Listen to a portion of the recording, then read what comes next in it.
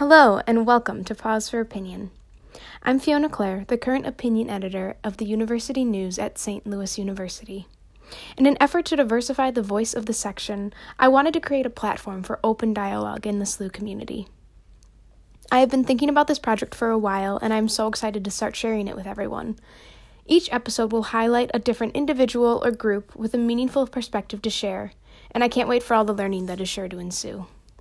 So without further ado, the first episode will air next week, and I will be speaking with a couple students from Labra, the on-campus organization dedicated to connecting with the homeless population in St. Louis. You can listen to Pause for Opinion wherever podcasts are found, as well as through the unewsonline.com and slu.edu/kslu. A special thanks to the University News Editorial Board, the St. Louis University Communication Department, and KSLU, the student-run radio channel. Pause for Opinion is hosted and produced by Fiona Clare. Thanks for tuning in.